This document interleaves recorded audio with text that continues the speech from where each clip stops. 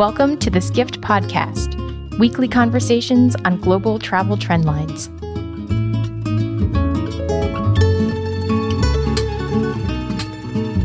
Overtourism is a term Skift coined and a topic we've led reporting on for more than a year now. We're not alone anymore. Now headlines like "Overtourism plagues great destinations" and "Iceland, too many tourists" are becoming commonplace. Instead of just writing about the problem, though, we've been seeking solutions. And on this episode of the Skift podcast, we've got a conversation about the way destinations can start to address the problems of overtourism. Our conversation first took the form of a Skift call not too long ago. There were some slides that went along with the call, and those can be found at skift.com/overtourism slides. I'm news editor and podcast host Hannah Sampson, and joining me in the Skift office were senior writer Andrew Sheivachman, who's been writing at length about overtourism, as well as tourism reporter Dan Peltier. And joining us remotely was Megan Epler Wood, director of the International Sustainable Tourism Initiative at the Center for Health and the Global Environment at the Harvard School of Public Health. She also is the author of a book titled Sustainable Tourism on a Finite Planet. Here's the discussion on overtourism solutions. Andrew kicks it off. All right. So as tourism growth has increased across the world over the last decade plus, so too has the rate of change experienced by residents and locals in the world's most popular destinations. Backlash in Barcelona against tourism has been intense in recent years, with the government attempting to restrict tours and ban new hotels from opening in the city center. Venice, as well, has faced a crush of cruise tourists in its city center. Iceland is perhaps the poster child for the ramifications of increased tourism. After undergoing currency devaluation, Iceland became the biggest viral travel destination of the decade. The country's still dealing with the effects of this. Amsterdam recently has banned tourist shops around its main drag and is looking to limit the ability of tourists to get around on bikes. Berlin and Greece as well have faced a backlash against foreigners and challenges, particularly in Greece, around an economy that has been retooled around tourism in recent years. And these represent only a handful of the destinations around the world that have been adversely affected by increased tourism. In my recent story, Proposing Solutions to Overtourism in Popular Destinations, the Skift framework, I looked at 5 different ways that destinations can work to combat overtourism. These include limiting transportation options, making tourism more expensive, better marketing and education, better collaboration among stakeholders, and obviously protecting overcrowded areas. Now, briefly taking a look at European tourism projections, you can see that a huge percentage of the visitors expected to visit over the next few years are from other EU destinations. As travel across Europe has become cheaper, more people are traveling. As well, global low-cost carrier growth has surged. The last few years represent only the beginning of the problem that is now afflicting the world's most popular destinations.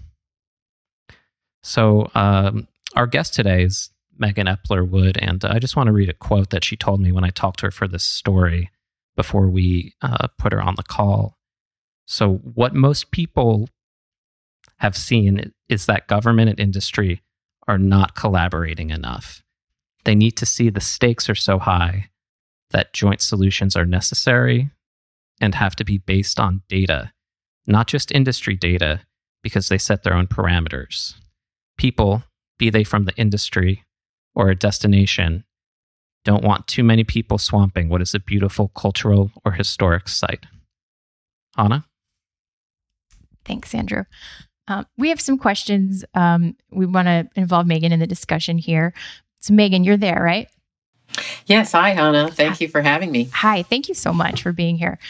So Andrew mentioned in his intro a handful of possible solutions. What do you think is really the number one thing that destinations dealing with over-tourism should be doing right now? I think they should be investing in planning, to be frank. So much of the funding that comes in from tourism to destinations actually goes towards taxes, which actually go towards marketing the destination. And this is a vicious cycle that will be very difficult to arrest until they start to, I would say, reconsider the tax funding that they do receive from tourists. So how do cities or destinations really get themselves into a situation where they have more tourists than they can handle? You mentioned kind of this loop of taxes and destination marketing, which kind of feeds into itself in a circle. But what are the factors that contribute to it really just getting out of control? Well, I think part of it is what Andrew identified in his terrific article. Cheaper air travel, especially in Europe, is leading to many more, primarily European tourists, swamping their own destinations. So sometimes we do have a picture of outsiders causing the problem. But in fact, in India and China as well, we're seeing the global middle class growing so greatly and travel becoming so accessible to all people that all destinations will have to rethink the number of people they're going to be managing in future. And so that's just, that's the 21st century. And welcome to, all of the issues that we need to confront. Yeah. One of the reasons that we hear so many communities really embrace tourism is to spur economic development. And, every time you talk to somebody in the travel industry, they talk about the benefits of tourism and all of the economic impact, tax dollars, and all of that. Is there a fine line that balances that benefit, that kind of influx of cash into a community that can balance that good with the bad that we're seeing in some destinations? Yeah, absolutely. What we teach at Harvard is that you need to look at economic yield, not, gross numbers. What we see from all of the global institutions that look at economics of tourism is that they're looking at gross impacts. In other words, gross impacts from the point of view of total dollars reaching the destination. What they don't look at, and really is very difficult to even determine, is what is the yield or what is the net to the destination. And early research into this shows that many destinations are actually losing money. So I can talk about that. But it comes from the amount per tourist that you have to spend to keep a tourist properly managed, such as even toilets. In Venice, a great example that I hear often is when cruise ship passengers get off and they go to Venice, there are not enough toilets in Venice to actually accommodate them. So that's a really simple and somewhat funny example, but it's not that funny when you think about it, because it does mean that their entire septic system is overwhelmed. So these are the costs to managing tourism, that they're not that much fun to talk about. But on the other hand, it is how you achieve yield, which is covering your costs. Sure.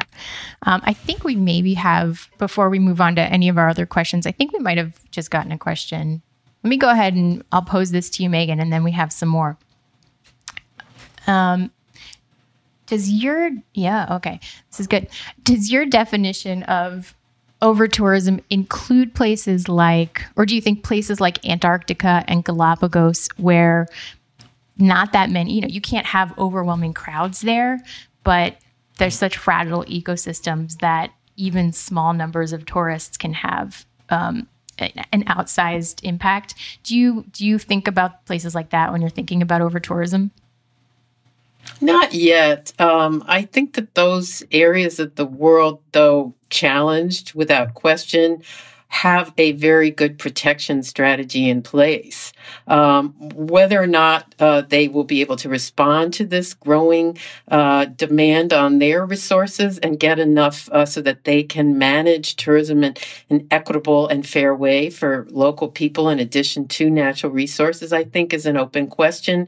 But I do think there are other, very stressed places that tend to be cultural monuments that come out in my research, particularly Angkor Wat and Taj Mahal, are two extremely stressed, in highly important international destinations that don't even have really a good plan in place yet. So that's the kind of places I tend to talk about.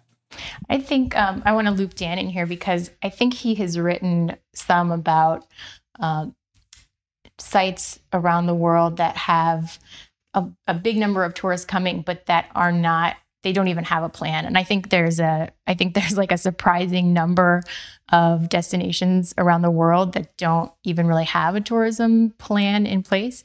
Dan, talk about a little bit of some of your findings when you have written stories about kind of how popular places are really dealing with or not dealing with the tourism challenge. Sure thing. Hey, everyone. Thanks. So that's a really good question. And I think, we've already been talking about Greece, Venice, Barcelona. And one of the common threads when I see those three names is, of course, unfortunately, corrupt government institutions over the years. Greece with its economy, especially during the past decade, and really all of them not having sound, in one way or another, tourism and government institutions that have been working, consistently to address and be proactive about tourism challenges in the first place, like many other DMOs and tourism boards have been doing for a long time. I think one of the interesting things that some regions are trying to do to better, and I think it even goes beyond over-tourism, to better all speak on the same page, is something that Southeast Asia, the ASEAN countries, are really looking at. They're trying to create kind of something similar to the EU and making it easier for citizens of Southeast Asia to travel throughout the region, make it a visa-free bloc. And it's interesting in one of the charts that Andrew highlighted in his story that really, of course, in the EU, overseas tourists are, of course, a big factor in why cities like Venice and Barcelona and Amsterdam are experiencing visitor challenges. But really, 35%, I think, of it was from EU citizens and people traveling within the region. So really, when other regions like Southeast Asia are thinking about making it easier for people to move about the region, that's also something to consider, that overseas tourists will continue to add to the burden, but also how to improve the infrastructure and communicate tourism benefits and how to travel responsibly to people that live in the region. So I think that's interesting. Also, the Pacific Alliance in South America that includes Chile, Peru, Colombia. They've also seen increased tourism as a result of creating that alliance that allows for eased travel between those countries. So that's something interesting that I'm finding, at least in terms of how governments and tourism boards are trying to get on the same page and start tackling these challenges. I want to ask this next question to Andrew and Megan both. I'll start with Andrew. You've been to, one of the central to Iceland, where everyone has gone or will go quite soon. Like literally, probably half of the people on my Facebook feed were in Iceland this summer. But are you? Is it too late? I guess basically is my question for Iceland. You also did a pretty extensive story about New York City and how they're kind of trying to spread tourists around. Is it too late for some of these cities? And then Megan, I want to pose that question to you too after Andrew. Yeah, I would just say that when you think about a place like Iceland that is seeing 30% year-over-year tourism growth, if you were to just slow that down to 10%, 5%, if you can slow it down, there's a better chance of being able to cope with the adverse effects of tourism. What you've seen in Iceland is sort of a limitation on developing new hotels in the city center. And you see that echoed in places like Barcelona and many other cities where they're concerned, and they are taking steps. Right now, it remains to be seen a little bit if these aspects of policy will indeed slow down tourism. Megan, what do you think? Well, as you know, Andrew, I'm working really hard on some new tools to help local authorities manage tourism. I like to see tourism as a river. And it can be either like a fire hose, like rapids, as you're saying, in which you're seeing very rapid growth. So it's like rapids are almost flooding into an area, or it can be a slow stream, or it can be drip irrigation. And I favor drip irrigation. And that means, that a slightly more high value, I'm not talking about luxury level necessarily, because it is possible to create slower growth with mid-value tourism. How is that achieved? It's done by very good zoning and regional planning. And we at Harvard are trying to make new tools that will be visually managed through geodesign, which is a kind of geographic information system that will allow citizens together with their local authorities to talk about how they want to move tourism around in the landscape. It's really like creating dams in some places where the river, they just don't want it anymore, or sort of channeling it so that it becomes a slower flow in certain areas. And then, of course, rechanneling it into other areas where they really want it.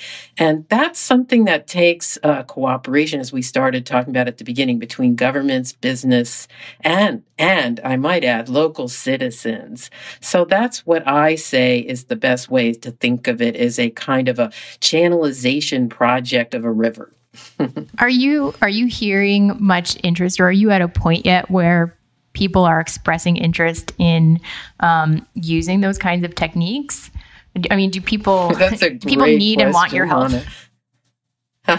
We hope so. We're launching the first course ever on advanced regional planning, sustainable tourism, and geodesign this spring at Harvard. And we're going to be using Sardinia as our site that all of the students will be able to work on. How do you manage tourism from this perspective? Everybody can get their hands on. It's all online.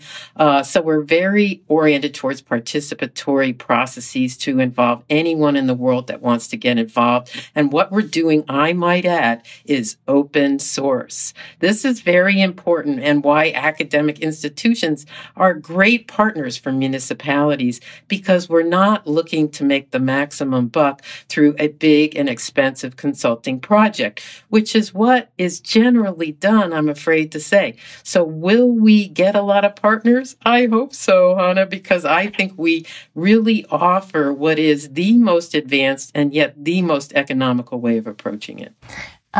If people are interested, is there a website they can go to, or is there kind of a place where they can go to find out a little more information about this? Yes, it's on your website. It is the International Sustainable Tourism Initiative at the Harvard Center for Health and Global Environment. And on that website is something called Advanced Tourism Planning. And it is where, I'm going to give you these. No, sorry, it's called Smart Destination Management. Okay. And that's one of the 4 areas that we're doing research on. And it really is our belief that this kind of very advanced GIS planning, which does not require technocrats, this is something that even citizens can do with their cell phones. So we do believe that this kind of tech enabler will bring more people to the table so that it isn't a top-down exercise. Mm-hmm. So we have a handful of questions, and we're going to get to those.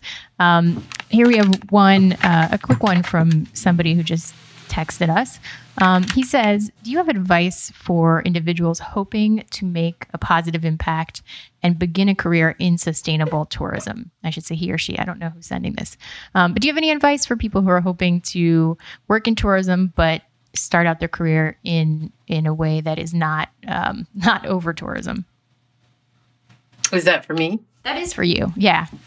Okay, great. Well, I'm an educator, so you can imagine that my answer will be, I think it's great, depending where you are in your educational career, to take some courses. There are a lot of master's degrees now available in sustainable tourism. It also just so happens that at Harvard, we do offer courses without having to be in a master's degree program. We are also an open source education program. So we do recommend trying to get information on the latest issues related to overtourism as part of your education, because this will be something that we believe will enable you to get a job in future. Absolutely. Great. Another question that we have, are there examples of destinations or governments that are investing in sustainable tourism or planning or providing infrastructure funding in a way that you think is really exemplary? This is for you too, Megan. Okay. Well, I think we're, kind of starting. We're at the early part of the gate on this. We have only very recently reconceived how tourism should be measured and planned. For example, the climate change challenge. I mean, it really has to be brought up when you ask about infrastructure, despite the fact that people that acknowledge that it is a scientific reality. We've known that for 20 years, but tourism planning has yet to acknowledge that. So most of the things that you've seen happening in places like Miami Beach, where they've had huge overbuilding right on the coast in major tourism areas, has not really been arrested.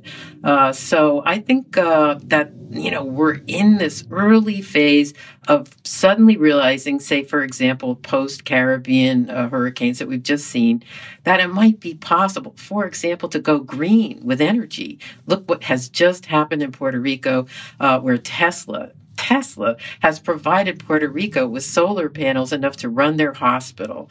Now, that's pretty important. So you can imagine, think of the Caribbean in future. They need to make this transition to solar. This is enormously important for their future. They are dependent on the tourism economy. And so therefore, there will have to be a collaboration between high-tech companies like Tesla, others that are working on these, energy grid issues, and the tourism industry in future. Is that happening now? I wish I could say yes, but I believe it is coming. One of the things that Andrew has written about, and I think all of us have written about, is the kind of effort to say, okay, we don't want everybody in New York City, for example, in Times Square, but let's get them out to Queens and Brooklyn. Iceland does this with trying to get people out of Reykjavik and into some of the less traveled areas. Is that a solution that you think, Megan, that you think works? Or is that just kind of a Band-Aid approach?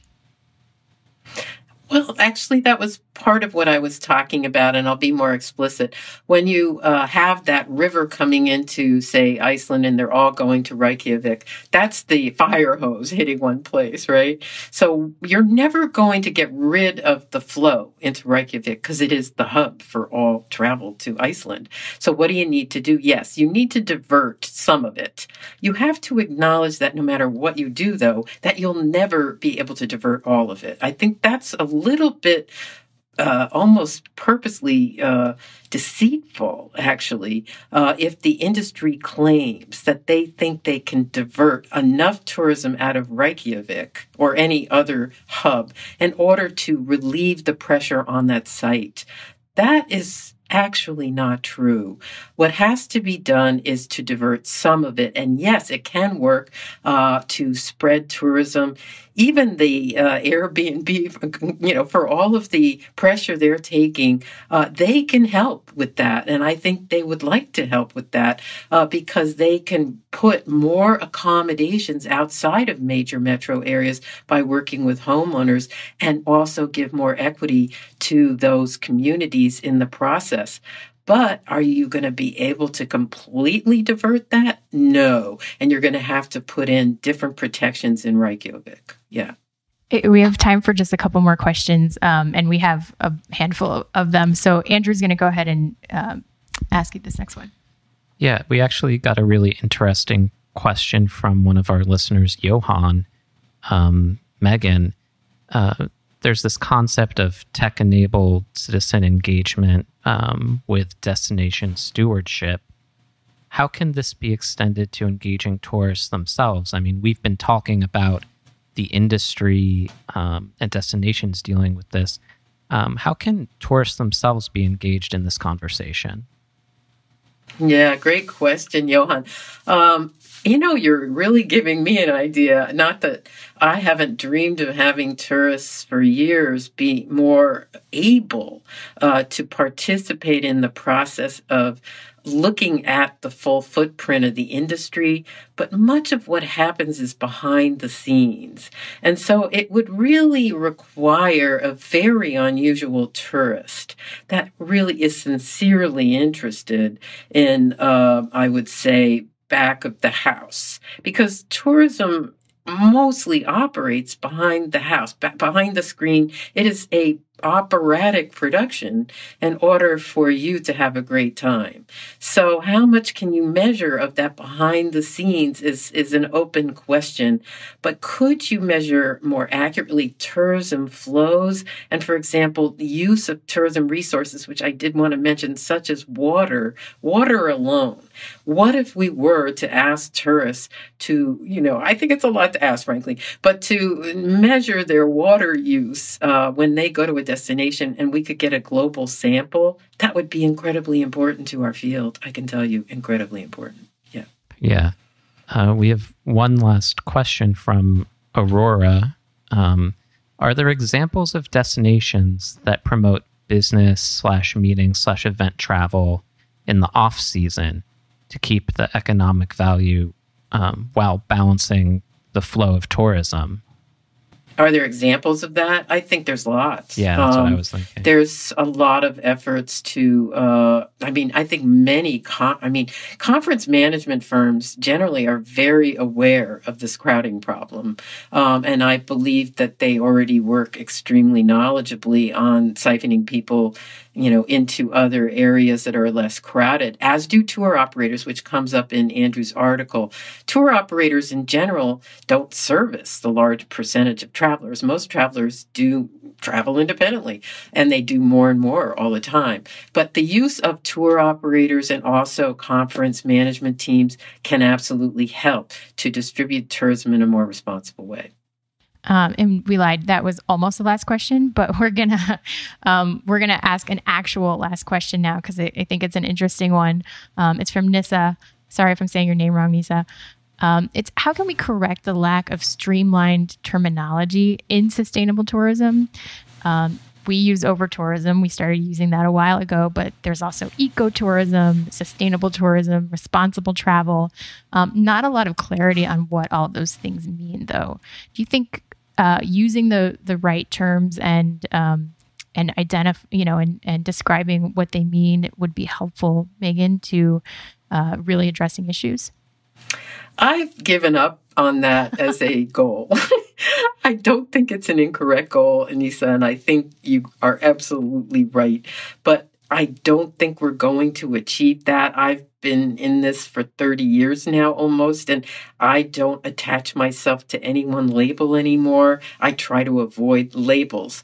Instead, I do think that this concept of overtourism has been incredibly valuable to my work, and I really want to thank Skift for this.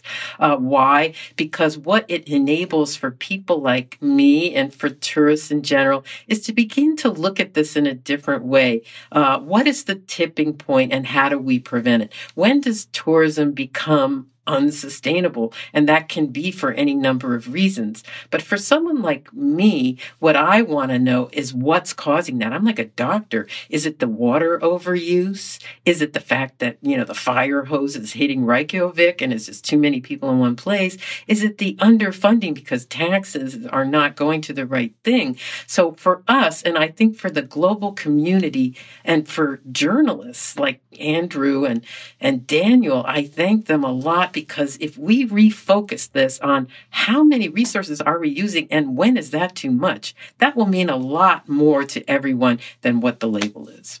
That's a great point, and a great point to end on because we're out of time. But just a quick last note for any destination marketing organizations that might be tuning in. Our research division, Skift Research, published a report earlier this year on the state of destination marketing. That report and more are available to subscribers on research.skift.com. And really thanks everybody for tuning in. Megan, thank you so much for joining us. This was a really valuable conversation. Really appreciate it. And we'll try to deliver this conversation to everybody as podcast in the near future. We'll put the slides up online. And that's it. Thanks. Bye, everyone. Bye-bye. Thank you. If you enjoy conversations like this one, consider attending one of our live events. Find out more at forum.skift.com.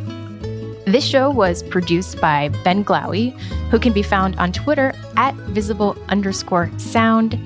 Assistant editor Sarah Enlow provided additional support. To subscribe to this podcast, search for Skift on iTunes, SoundCloud, or wherever you find your podcasts. If you like what you hear, please leave a rating and a comment to help other listeners find us. Past episodes and a link to subscribe are online at podcast.skift.com. And this has been the Skift Podcast. Thanks for listening.